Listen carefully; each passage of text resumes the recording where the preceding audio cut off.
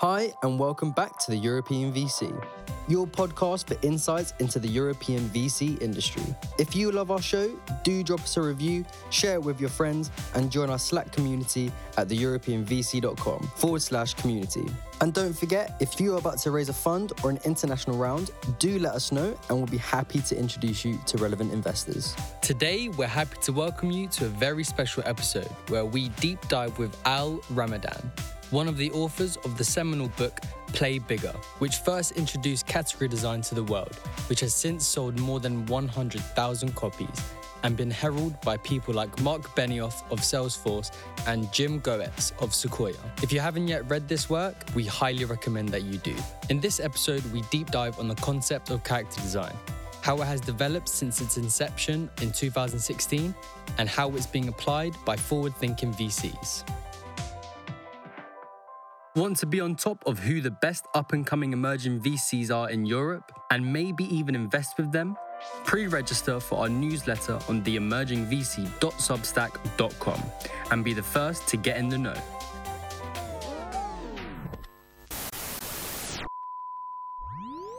Al, welcome to the show. I have to say, I have been very excited to bring you to the European VC and get your thinking over here from the United States to our beautiful continent. Thank you so much. Absolute pleasure to be here and look forward to the conversation. Thank you. I'm stoked about this. But before we start, I just want us to frame things a bit more for those in our audience who aren't absolutely familiar with you and PlayBigger and the momentous work you've done in defining the category of category creation. So please do tell us the story and the insights that led to creating PlayBigger and the category of category creation.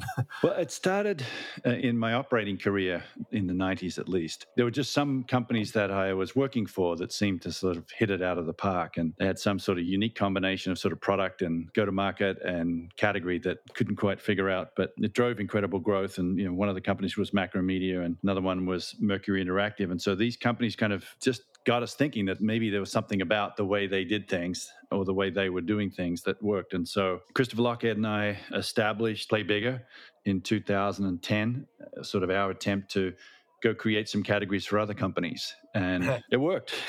By about 2015, we had worked with about 20 different pre-IPO tech companies. And we also decided to write a book. And the book is called PlayBigger, and our category is actually called Category Design.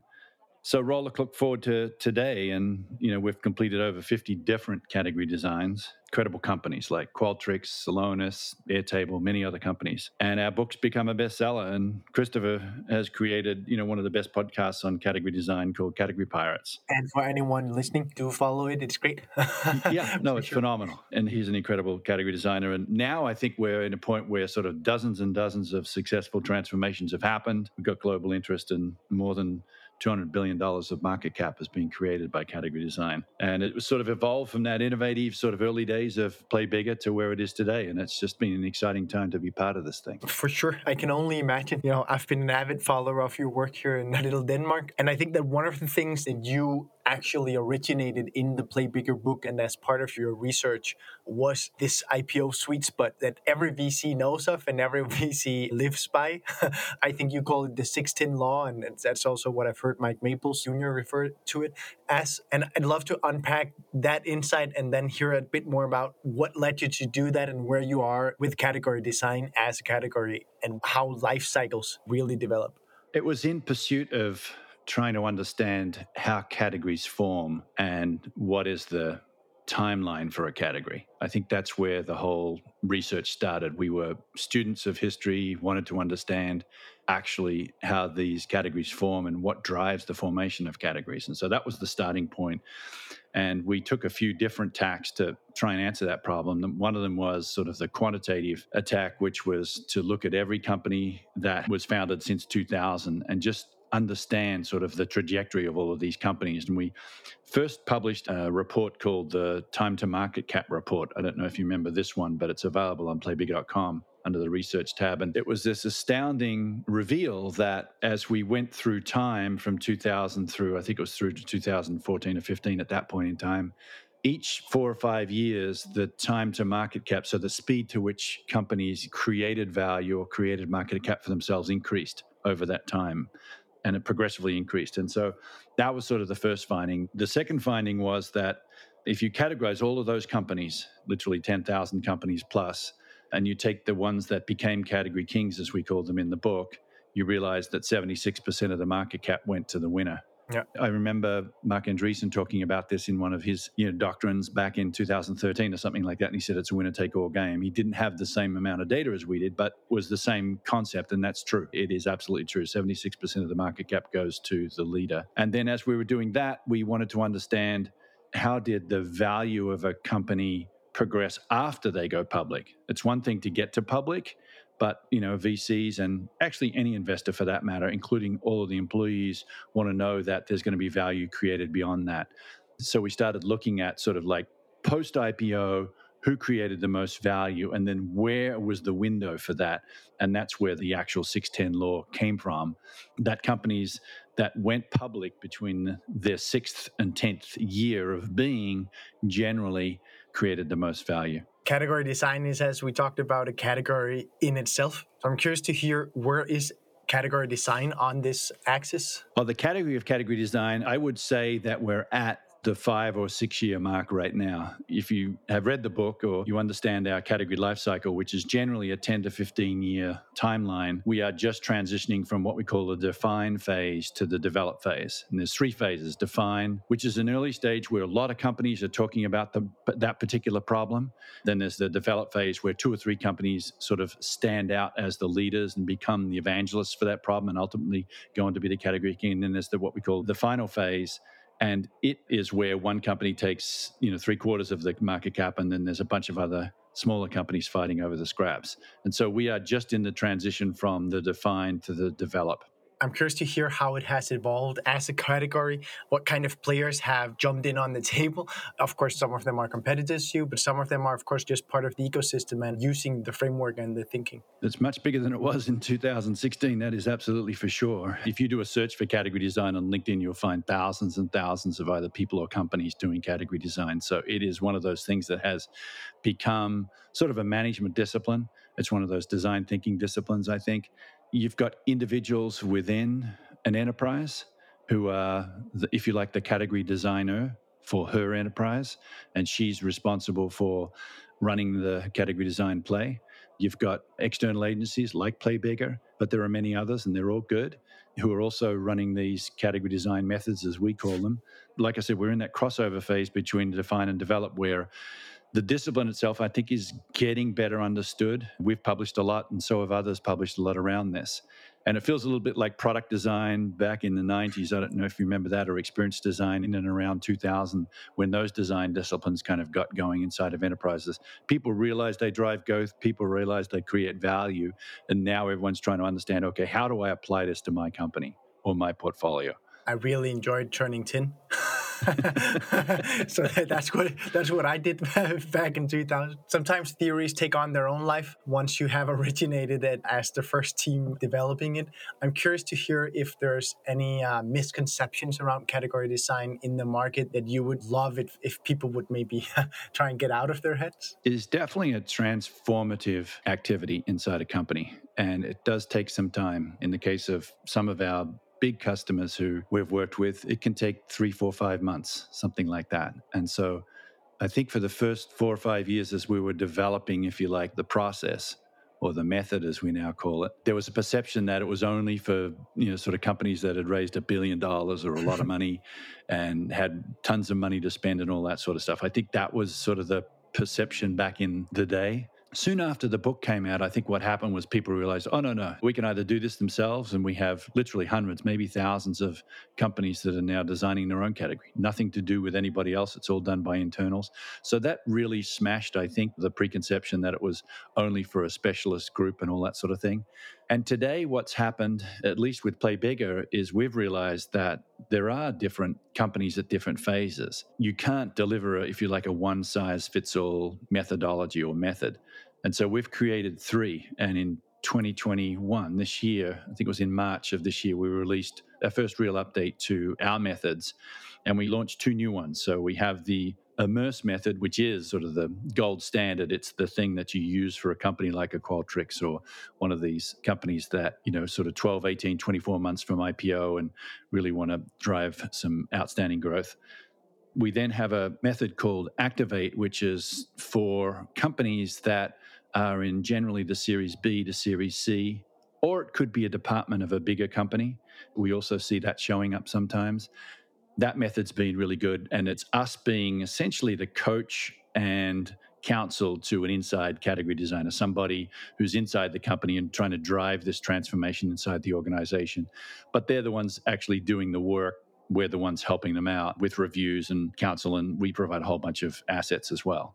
For companies sort of in the pre-Series A and Series A, and this is something that Mike Maples used to, and Ann Muraco used to sort of yell at us about. They were like, yeah, it's great for all of the companies upstream, but what about creating a sort of I think they called it a process back then, but a method for earlier stage companies? And so we really took that to heart. Got to give a lot of credit to Mary Foreman from PlayBigger, who really developed this product market fit for companies in the pre-A and A stage.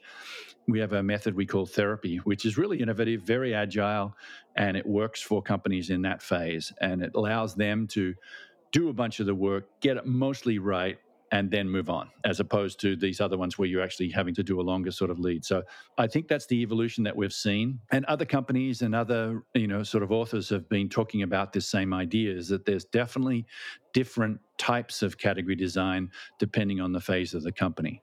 I can only say to all the listeners, go in and check out your work, because it is incredibly important for anyone working in VC and building companies that should change the history of time. Before we start talking about how VCs use category design, I want to hear from you, just ponder a bit over the process of writing PlayBigger and ask you, looking back, is there anything you would have wished you had changed in the book when it first came out?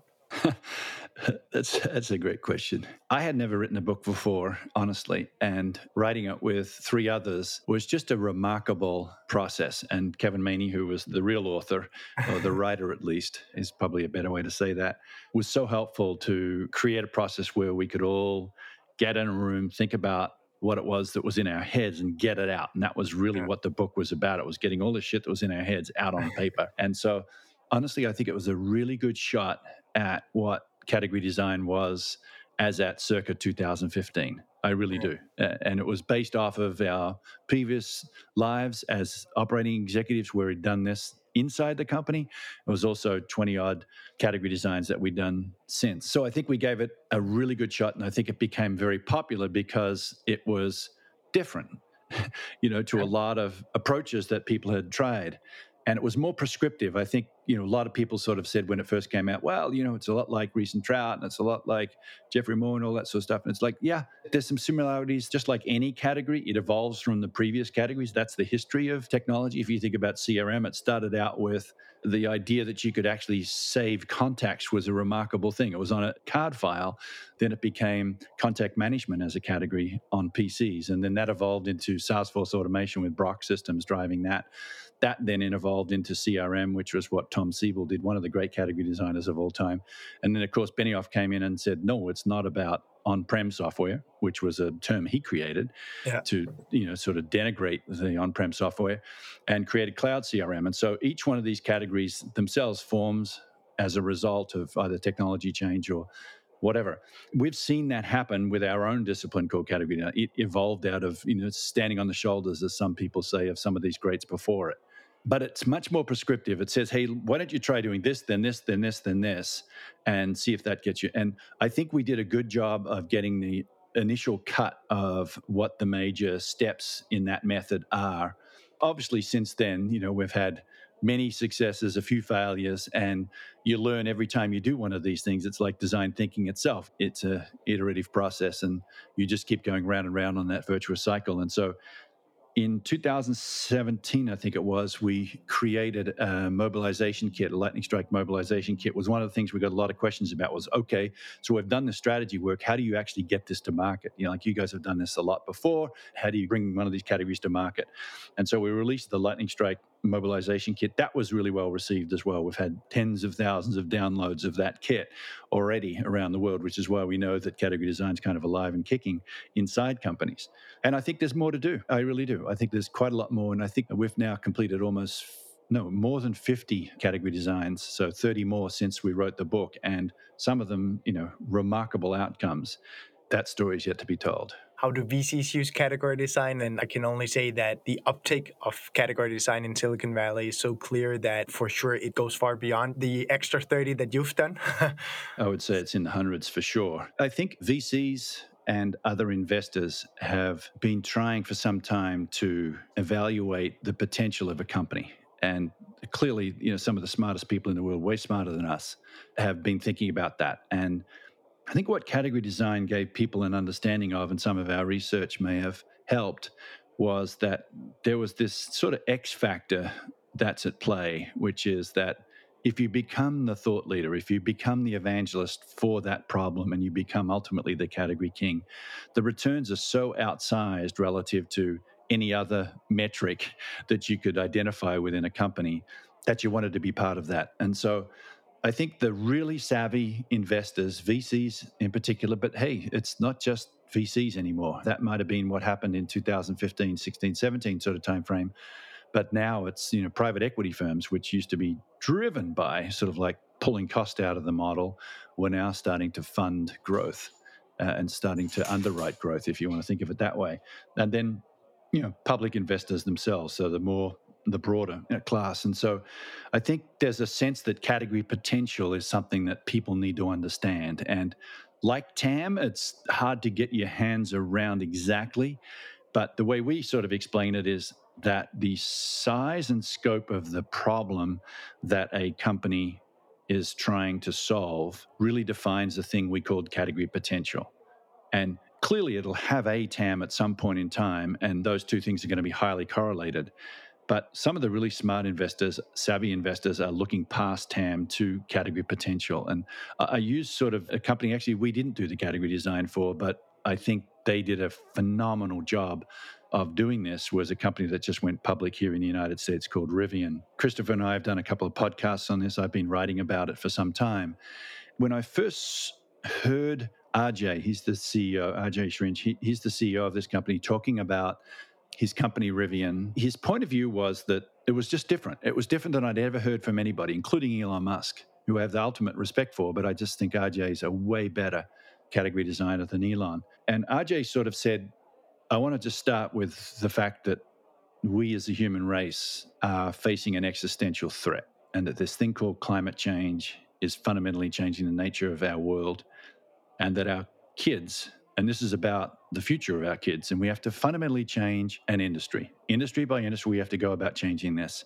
And I'm here to change what we think of as the automotive or the mobility industry. He didn't talk about vehicles. He didn't talk about electric vehicles even. He didn't even talk about, features, but none of that. He was like, I'm going to start there.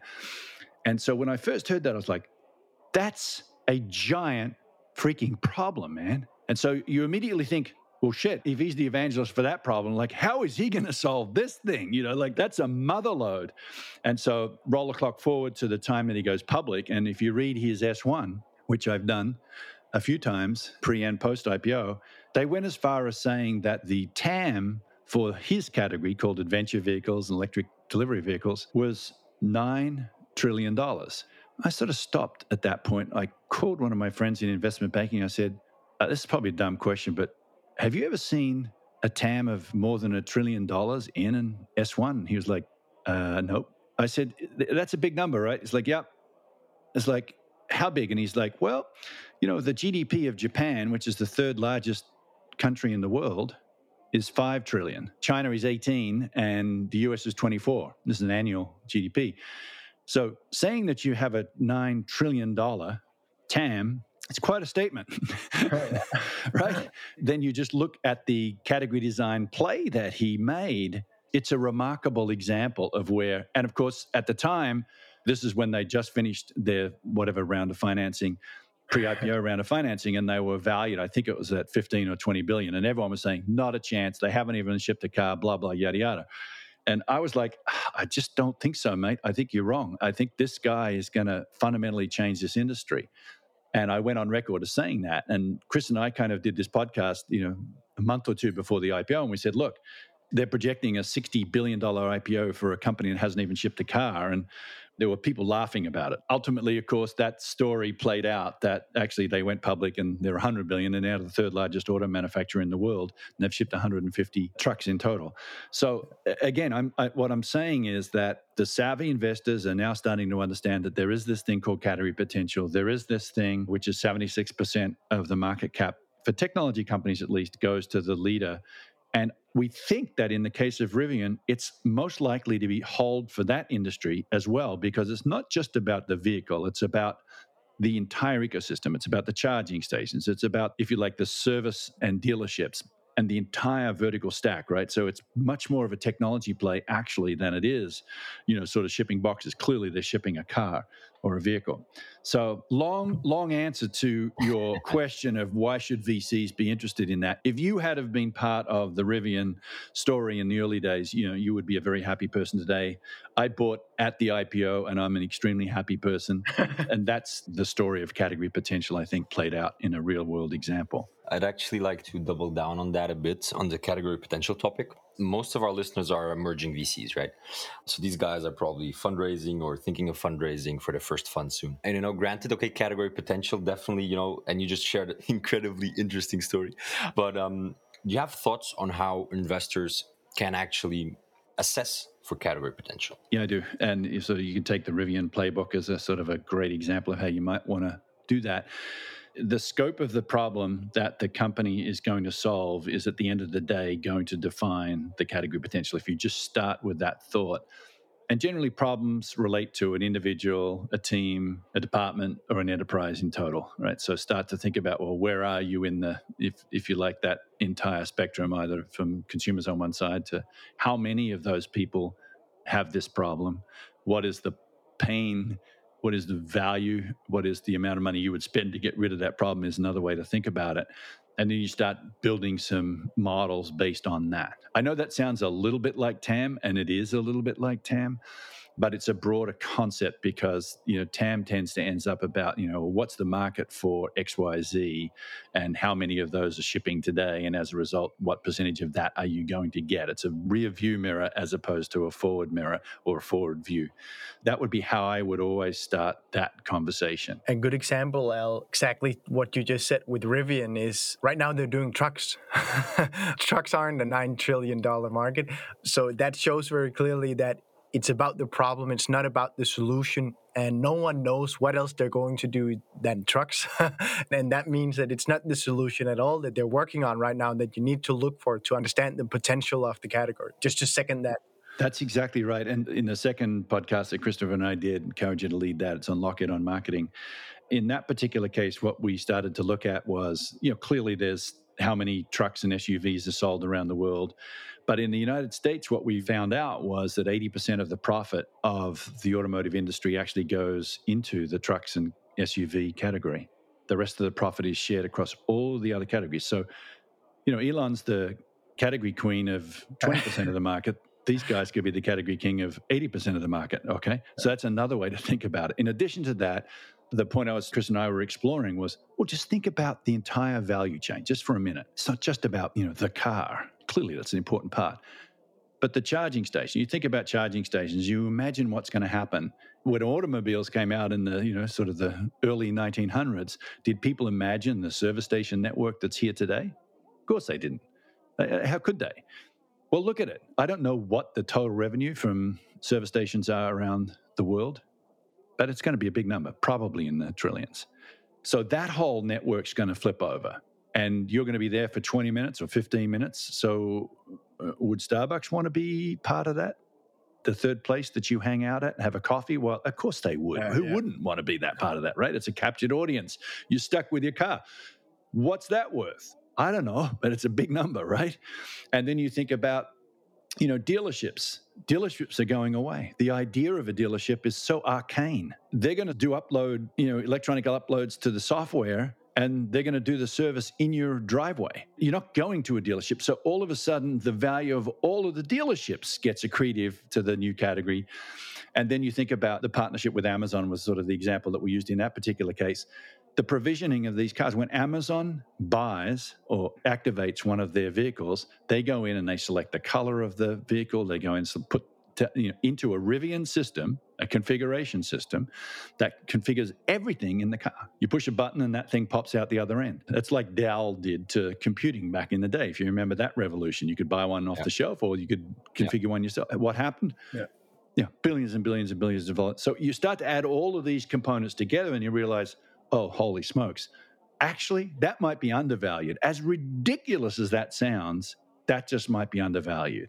And that's what the really savvy investors are now starting to think through, is with these fundamental transformations of industries, actually, it's not just about the thing, it's about the entire ecosystem and the value chain. Have you seen investors, whether that's angels, VCs, operator investors, doesn't really matter, kind of distilling this into a framework that they use in working with startups and diligencing the startups? Have you seen that being done, and can you share some insights on that front? Yeah, I've seen a couple. When we engage with, in particular, our Immerse clients, we generally do an interview of all of the board members and investors. It's part of our due diligence of kind of getting up to speed or getting into the heads of the leadership team. And one of the things we always love to see is sort of the investment thesis document. We always ask for it. We often get it. So we have investment thesis documents for maybe 30 or 40 different companies. And we have seen the emergence of sort of trying to quantify category potential starting to show up in these documents in a way that they just didn't in 2016, 17 or anything like that, right? So you're now starting to see the investors themselves having a run at this, separate apart from us. Forget us for a minute. They're on this idea that they're trying to figure out actually what could this become? What does this category represent? How big is that problem, right? They will do fundamental research into understanding the value of that problem for a particular user or individual or department or a company. And so, yes, we've definitely seen a maturation of that work. Many of these investment theses are written by relatively young people out of, college and sort of just getting the first, 5 or 6 years of investing under their belt. And many of those have already heard about category design. They understand that this is something they need to incorporate. In a couple of cases, we've seen some stuff where like, holy smoke, someone's actually talking about that in the investment thesis. So yeah, it's definitely a trend that's emerging. Could you name anyone who you know are working with this and also being vocal about it so you can actually learn from them? One of them being Mike Maples. He's definitely got a couple of articles and podcasts out there that talk about this, but are there others? There are a number that we see. Now, our universe is going to be really restricted, right? So we live in a little bit of a bubble here in Silicon Valley. And really? Yeah, exactly. So Mike has always been, and Anne Muraco from Floodgate, for that matter, have been early, if you like, adopters, even in some ways co-conspirators in the early days when we were writing the book, for sure. So they definitely get this. And I know Mike has been very vocal about this topic. Sequoia has been very focused on this area. I'm not sure how much they actually publish externally. I think they're a very private sort of company. That's been our experience. But there's a number of partners at Sequoia, I can tell you that, who absolutely understand this. And one in particular, Brian Schreier from Sequoia, he was the individual who read the book and then called us and said, okay, we got to get you together with Qualtrics back in early 2016, I think it was. He was such a powerful force in that conversation. At the time, category design isn't what it is now. At the time, it was still an innovative design approach that had some success, but nothing sort of that was so giant that you'd sort of go, what? He helped Ryan and his brother Jared and dad Steve and many others at Qualtrics to understand that this was something important to try. And he even sort of paved the way by helping with some of the economic conversations. That went on to be just another one of those great examples, like a Rivian example, where here's a company that's the leader in a market which is round figures $2 billion at the time. It was called Market Research. They were the high-end version of that. They had all of the bells and whistles, if you like. But there was other strong competitors in there. There was SurveyMonkey, there was Medallia, and a number of other different companies. And Brian kept pushing, I think, us collectively to consider what's the bigger problem here. And of course, as we got into this work, we realized that the bigger problem was that there were many operational systems that could tell you whether the flight arrived on time at gate number 27, but why Sally, who was sitting in seat 27B, was pissed off was still a freaking mystery. And so this idea that you could start to measure experience, or what we ultimately ended up calling X data, became a really important thing. And that's something that, Schreier got really excited about himself. That story played out over a remarkable 3 or 4 years where, we started with the company. They were plus or minus $1 billion in market cap. They got acquired for $8 billion by SAP. And I got called the day before that. So they were going public. You probably remember this, but this is back in 2019. Qualtrics had filed their S1. It was a brilliant piece of work. And at the time, they were sort of talking 5 or 6 billion. And they said to me, "What do you think?" I said, "That's cheap, man." And I'm always going to be the advocate for the entrepreneur and the category value. So you got to, take a little bit of this with the perspective I have, right? Which is I see the future perhaps more clearly than many people do in that sense, because I've been inside the company. I understand what customers are saying about this and all that. Then they call me the day before and say, "Actually, SAP just bought us for $8 billion." I said, "That's too cheap, man. You just gave yourself away." And I got, people hated me for that. Everyone was stoked. Of course they were stoked. It was like a big outcome. But I was always thinking, God damn it. And I said at the time when they asked me how much, I said 30. And so the story plays out that, the company can't really operate inside of SAP. The employees are all leaving because the multiples of SAP's revenue is very different to the multiples of Qualtrics. So they have to spin them back out, which they do to their credit. And then it ultimately goes public for $27.1 billion. And that was the point at which people realized, okay, maybe we did sort of undervalue this thing. Now, they also executed brilliantly between 2019 and 2021. So I'm sure there was something, there was definitely something with that as well. But the reason for telling that story is just that, is that was a VC who believed that there was much bigger scope to this problem. And many VCs will call us and say, "You know what, they've got an insanely great product, but I just think they don't have a perspective on the problem that's big enough." I mean, that's literally the words that come out of these great VCs. I'm talking about the Maples, the Schreiers, and these guys. That's what comes out of their mouth. That's not me saying it. That's them, right? And so we just okay, well, if you're saying that, we're going to go and take a look. And if we believe that, then we'll do the work with them, right? So I think that's the trend that you're starting to see a lot more of. And just recently we had, one of the preeminent private equity companies come work with us. And they do obviously later stage, but they have this same concept, which is sometimes companies themselves have got this incredible problem, but they're only servicing a piece of the market. And if they added 1 or 2 other pieces together, all of a sudden this could be a much bigger category, right? And so the idea of combining companies to create or to address a much larger category became something that I think some of the private equity firms are actually thinking about. And so we're engaged in a couple of projects on that. And that's a really exciting thing. None of those have actually come to fruition yet, so I can't really talk about them. But people are thinking about this now. It's not just about what features do you add to the product. It is ultimately what companies can be put together to create and focus on a much bigger problem. I'm actually super curious, Al, because I'd love to have your advice here. If I'm a first-time VC fund manager raising, let's say, a small 15 million fund in name small country in Europe, I probably don't have the luxury of calling Al and having that exact conversation that you're describing. What would be your advice for these guys that are outside of the Silicon Valley bubble? They understand what you're saying. They understand. They read the book. They get it, but they don't really have experience using it. What I'd say to that is you can always call us. Mary will always take a call. There are a group of category designers inside of PlayBigger who specialize in what we call our therapy option, which is a much more approachable and affordable sort of option. And we totally understand that use case and want to help that. So that's part one. Part two is that you can create sort of a category design capability within your firm or portfolio, sort of environment where we've seen a couple of these show up too, where VCs actually create essentially their internal category design group. There's a group in New York, I can't really name them, but they have been very successful at doing that. And so they provide that service to their portfolio. But as an individual, you want to get experienced in some of the use cases that I just described, Rivian, Qualtrics, Celonis, some of these companies where you can actually see from start to finish, like what the transformation for that organization was. For a pre-Series B, so call it, sort of seed Series A, it's less clear because they haven't yet got product market fit. They don't truly understand the problem that they're solving. And so in our opinion, you just need to get close enough to what the category could become so that when it goes from being in the early stage of categories, there's that time we were talking about, which is the definition phase. Its value is zero by definition because it's a new category, but there's many competitors. So it's the opposite to what happens at the other end, right?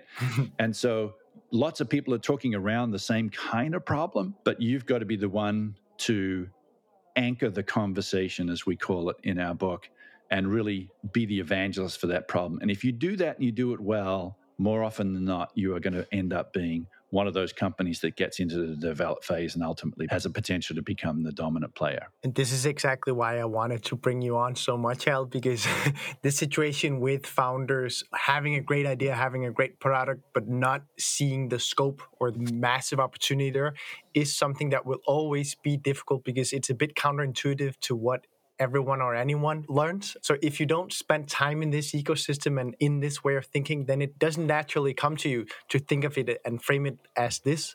So I really think that this is one of the spaces where VCs have an opportunity to bring value at that you can't expect founders just to have. Yeah, no, so true. And in the early days, we used to meet with both VCs and founders who basically said they make shit, they sell shit, and everything else is bullshit. Yeah. There was that mentality, right? And look, I totally respect those people. And I've seen some of the most amazing, like VMware is an example of that. They just made shit, they sold shit and everything else was bullshit. And they did an insanely great job. So there's an example of a company that did do an incredible job without category design. Someone else defined their category for them. It was actually an analyst at Gartner, I believe. But more often than not, that's not the case. So if a founder says that to us and truly believes it, we basically respectfully say, look, good luck. We wish you all the best. We can't help you. You're not speaking the same language as us, and it's unlikely we're going to be able to help you. There are some founders who are sort of half in that camp and half wondering if there's a different way and what they should do.